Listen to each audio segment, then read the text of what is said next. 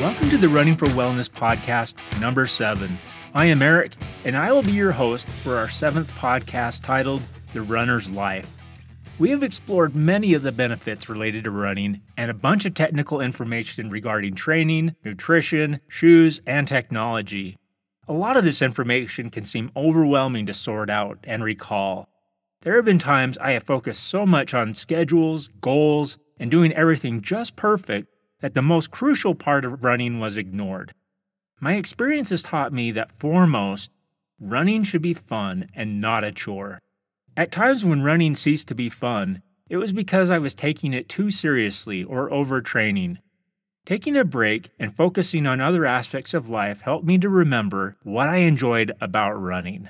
Like the old saying, absence makes the heart grow fonder. And when I grew fond of running again, I approached it with a revised point of view. However, like breaking in a new pair of shoes, beginning to run can be somewhat uncomfortable. It takes patience, determination, and faith to break in a new habit, even one that's supposed to be good for you. When you complete this running program, I hope you will continue to run and set goals, and see where it takes you. Honestly, the first time I set out for a run in my late 20s, I never imagined it would turn into decades of running. For the rest of this segment, I want to share my story and give you a peek into the life of an unlikely runner. By the time I graduated from college, I was 27 years old and weighed an unhealthy 260 pounds. My life was centered around work, school, homework, and a little family time. Essentially, time to exercise and plan outside the fast food trap was not a priority. During this time, I was depressed, chronically tired, and worst of all was the persistent vertigo and nausea. There was something wrong, and I visited my doctor so he could fix me.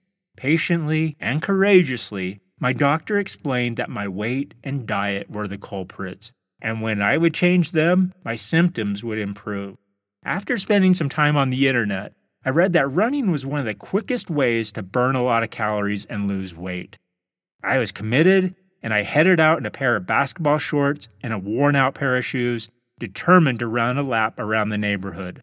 Somehow, I completed the run and went to bed. The next morning, I woke up in pain. Not only did my legs feel like jello and lead at the same time, but they also hurt. I ended up walking for a few days until my legs recovered. Even though I was doing everything wrong, I stuck with it, and eventually running became easier. My workout consisted of running around my neighborhood, which was a 3-mile loop, and I ran that 5 times a week. Over the next 6 months, I lost 40 pounds and fell in love with running. I would encourage anyone that wants to begin running after several years of inactivity to get in touch with their doctor. Any running program, including this one, is not a substitute for professional medical advice. Your doctor will work with you to determine how to ease into physical activity and recognize the potential risks and benefits. I wish this was the approach I took when starting out. However, now I meet with my doctor regularly for a checkup and seek his advice regarding my training. While running over the years, I've made some discoveries that have helped make the miles a bit more enjoyable. Feel free to modify them to suit your own preferences. I love music, and the time spent running is my time to enjoy a musical escape. Somehow, music seems to mask the nagging that wants me to quit and try another day. I was curious to find multiple research studies that validate music as a therapy to reduce pain in athletes and also patients who suffer chronic pain and anxiety. Listening to the music you enjoy has been shown to have a significant impact on attitude, motivation, and physical performance. I have a couple of power tunes that I play when approaching the finish line for an extra kick. However, listening to the same songs, genres, and artists can place you in a rut. Change up things periodically to keep things fresh. Discovering an incredible new album can feel as revitalizing as a new pair of running shoes. Once in a while, I'll put aside the tunes to listen to a podcast or an audiobook. I can think of multiple times that the length of a run increased while waiting for a plot to unfold while listening to an audiobook. Also, track your runs. 20 years ago, my runs were written down in a booklet that came every year with the renewal of my subscription to Runner's World magazine. I have no idea where those booklets ended up, but being able to record an entry felt really good. Over time, those entries added up, and so did the feelings of accomplishment. I mentioned way back in podcast number 2 that today my runs are recorded using the Nike Plus Run Club app, available for smartphones. Since 2007, it has been tracking my mileage, speed, races, routes, and a bunch of other crazy statistics and milestones that are a blast to review. It also boasts a huge running community and the opportunity to compete with runners across the globe. Having this information tracked automatically makes it easy for me to be accountable for personal goals. With a tap of a button, the app will let me know if my monthly mileage goal was exceeded or if a few more miles are needed. There are times, though, that these devices can turn into cruel taskmasters, and taking a break from them is helpful. Remember that technology is just a tool, and you are the one that is really in charge. Also, have a challenge to conquer. Having a challenge can be a powerful motivator to help you achieve amazing things. Years ago, as a new runner, I worked with a mentor who ran a lot. She had completed the Boston Marathon and a list of others. One day I came to work excited after finishing a 5K race and shared my experience. My mentor heaped on tons of praise and encouragement to keep on racing. In her wisdom, she said, "Wow, you've just completed a 5K. I bet with just a little more training, you could do a 10K. I agreed, and the 10K now seemed possible. After heaping on praise for completing the 10K several months later, she pulled the same trick again. "Wow, you've just completed a 10K. I bet you could complete a half marathon with a little bit more training." Once again, a few months later, the advice had proven to be true. On a bright Saturday morning, I completed a half marathon, 13.1 miles. I should have kept my mouth shut because then she dropped the big challenge. The marathon, 26.2 miles. It seemed like the distance to the moon and back. After some thought, I realized that each growing challenge that I achieved opened the door for another challenge. Even though a marathon was never in the plans because it was impossible, it was now within reach. After 6 months of additional training, I found myself at the starting line of the Kiowa Island Marathon in South Carolina. The first 18 miles went well. I felt strong and confident, and it was a perfect day. And then I hit the wall, and I felt drained with 6 miles left to go. A fellow runner and a Marine from Georgia and I began talking, and finally, the mile started to fade away. Eventually, the finish line was in sight, and a burst of energy and emotion ran through my body. As I crossed that finish line, my wife and my 2-year-old son were waiting for me. As I hugged my wife, tears started to stream down my face, and the emotions began to flow. Completing that marathon was great, but the feelings that came from reflecting back on the journey, all the miles, all the support, all the encouragement from my wife and family. I didn't run that marathon alone. A lot of loved ones were with me every step of the way. Okay, what about running gear? We covered a lot regarding running gear in the 4th podcast, but let's explore it a little further. Over the years, it's funny to think about how fast race t-shirts can accumulate. It can feel incredibly rewarding to wear a t-shirt from a running event and display it proudly. Whether participating in a charity 5K or a marathon, it can be reminiscent of wearing a concert t-shirt from your favorite rock band. Many events use shirts made from technical fabrics. This makes them an excellent choice to wear while doing training runs. One word about technical fabrics. After they are worn for a while, they can retain the smell of sweat and other body odors, even after being washed. Honestly, they can really stink. There are, however, a couple of tricks I have learned about taming the fragrances, and I want to pass them on. First, wash your clothing as soon as possible after a workout. Avoid letting them sit in a plastic bag or in a hamper overnight. Second, there are several detergents available specifically designed to clean technical fabrics. They can be found alongside the big brand detergents, and they're typically called sports wash. They can be pricey, but they do work wonders at removing stubborn odors. I don't use sports wash detergent every load of laundry, just when needed. In a pinch, adding baking soda to a load of laundry or pre-soaking in a mixture of vinegar and water has been proven to remove stubborn odors. Joining a running club.